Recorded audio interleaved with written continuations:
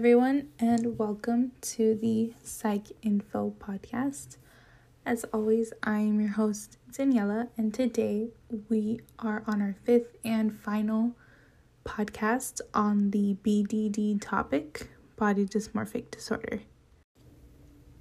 And throughout the course of this podcast, we've talked all about BDD, otherwise known as body dysmorphic disorder. We defined what it is, we defined some of the diagnosis criteria, some of the symptoms that people experience, and things of that nature. So today I want to focus more on real life experiences and real people who have experienced body dysmorphic disorder. Unfortunately, due to COVID-19 and the pandemic, I can't physically have someone here to interview who I know has experienced body dysmorphic disorder. However, I have found a website from bddfoundation.org, also known as Body Dysmorphic Disorder Foundation, and they have a community site where people share their personal stories and experiences with BDD, and I want to share some of them with you today. I'm also going to go ahead and link this website to the description of the podcast in case anybody wants to go over and read some of the stories themselves. I'm going to try and summarize as best as I can some of these stories. They are quite long and detailed and, in my opinion, a very interesting read. So I do recommend checking out the site for yourself. For the first one, though, we're going to talk about Becky. And the very beginning of her introduction is, my first memories of BDD symptoms are from when I was younger than 7 years old and at primary school. I had a fantasy that I would run again and again in my head that involves me playing in the playground at school and then suddenly dying. The other kids and the dinner ladies would notice without upset or bothered, as I was too ugly to care about.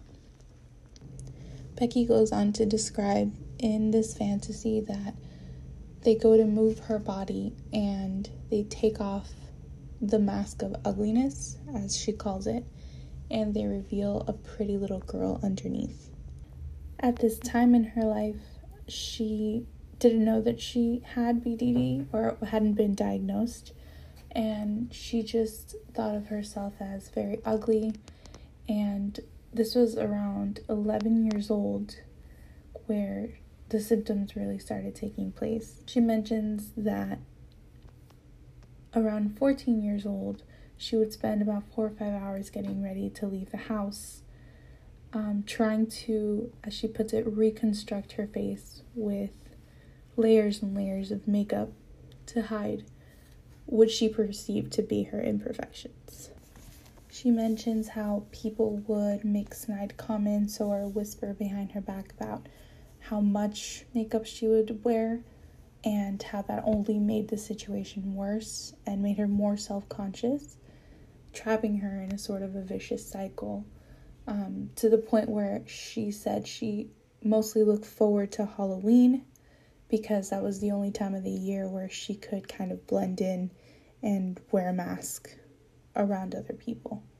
She experiences symptoms of OCD, general anxieties, phobias, depression, self-harm, and thoughts of suicide. And this entire situation crippled a large part of her life.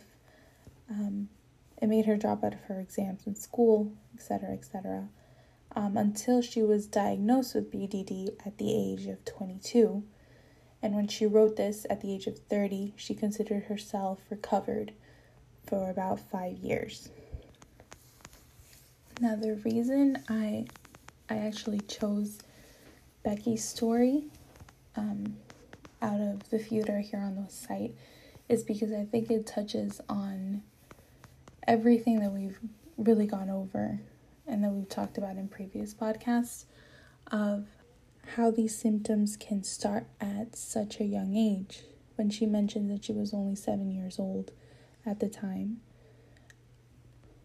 it touches on the fact that these symptoms are so crippling that they impede things in their everyday life.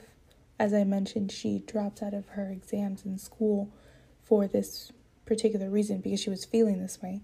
She talks about not knowing what BDD was, or not even being able to identify it, what she was feeling, up until she was 22 years old. Most of the time she just felt shame for how she felt, which is another topic that we talked about. The delay in which people seek treatment for that reason. And finally, how she did have a recovery, and how she now feels that her life is livable, as I'm quoting her in that phrase. Life is livable and I can function, which is incredible. I mean, considering she went through this for so many years, from the age of 7 to 22 years old. And like her, many people experience that same thing. So I thought her story was definitely all-encompassing in that sense, and very real of how real people experience this in their everyday lives.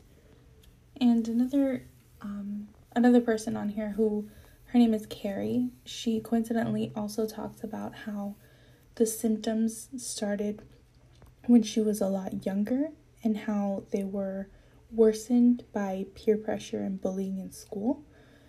Again, a topic that we did cover, and like I said, leads to, the peer pressure leads to feelings of guilt, which then traps the person in that same vicious cycle of, maybe I'm just not good enough, maybe it's just me, it's all in my head, etc., which delays their treatment. Carrie's case, and I quote, "Whenever I saw my face in the mirror, I felt so sick I wanted to smash the glass. I thought I looked like a monster. It all started my first term of secondary school. A bunch of girls and boys in my class began bullying me about my acne, calling me spotty. I tried to ignore them, but the insults made me feel really self-conscious."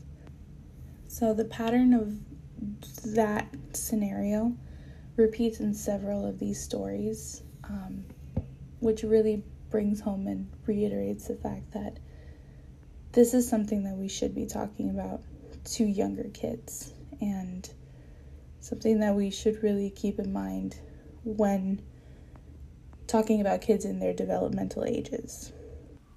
I think that this is such a wonderful site for people to come and just, even if to read it and think, hey, someone else is going through this. I think it's a wonderful thing. I think it's very real and very emotional. A lot of them get very emotional. So I'm definitely going to link this down below. I thank you so much for listening and on the very last podcast of Psych Info. And I really hope that I gave you a little more insight on BDD and you can walk away with a little more information. And thanks so much.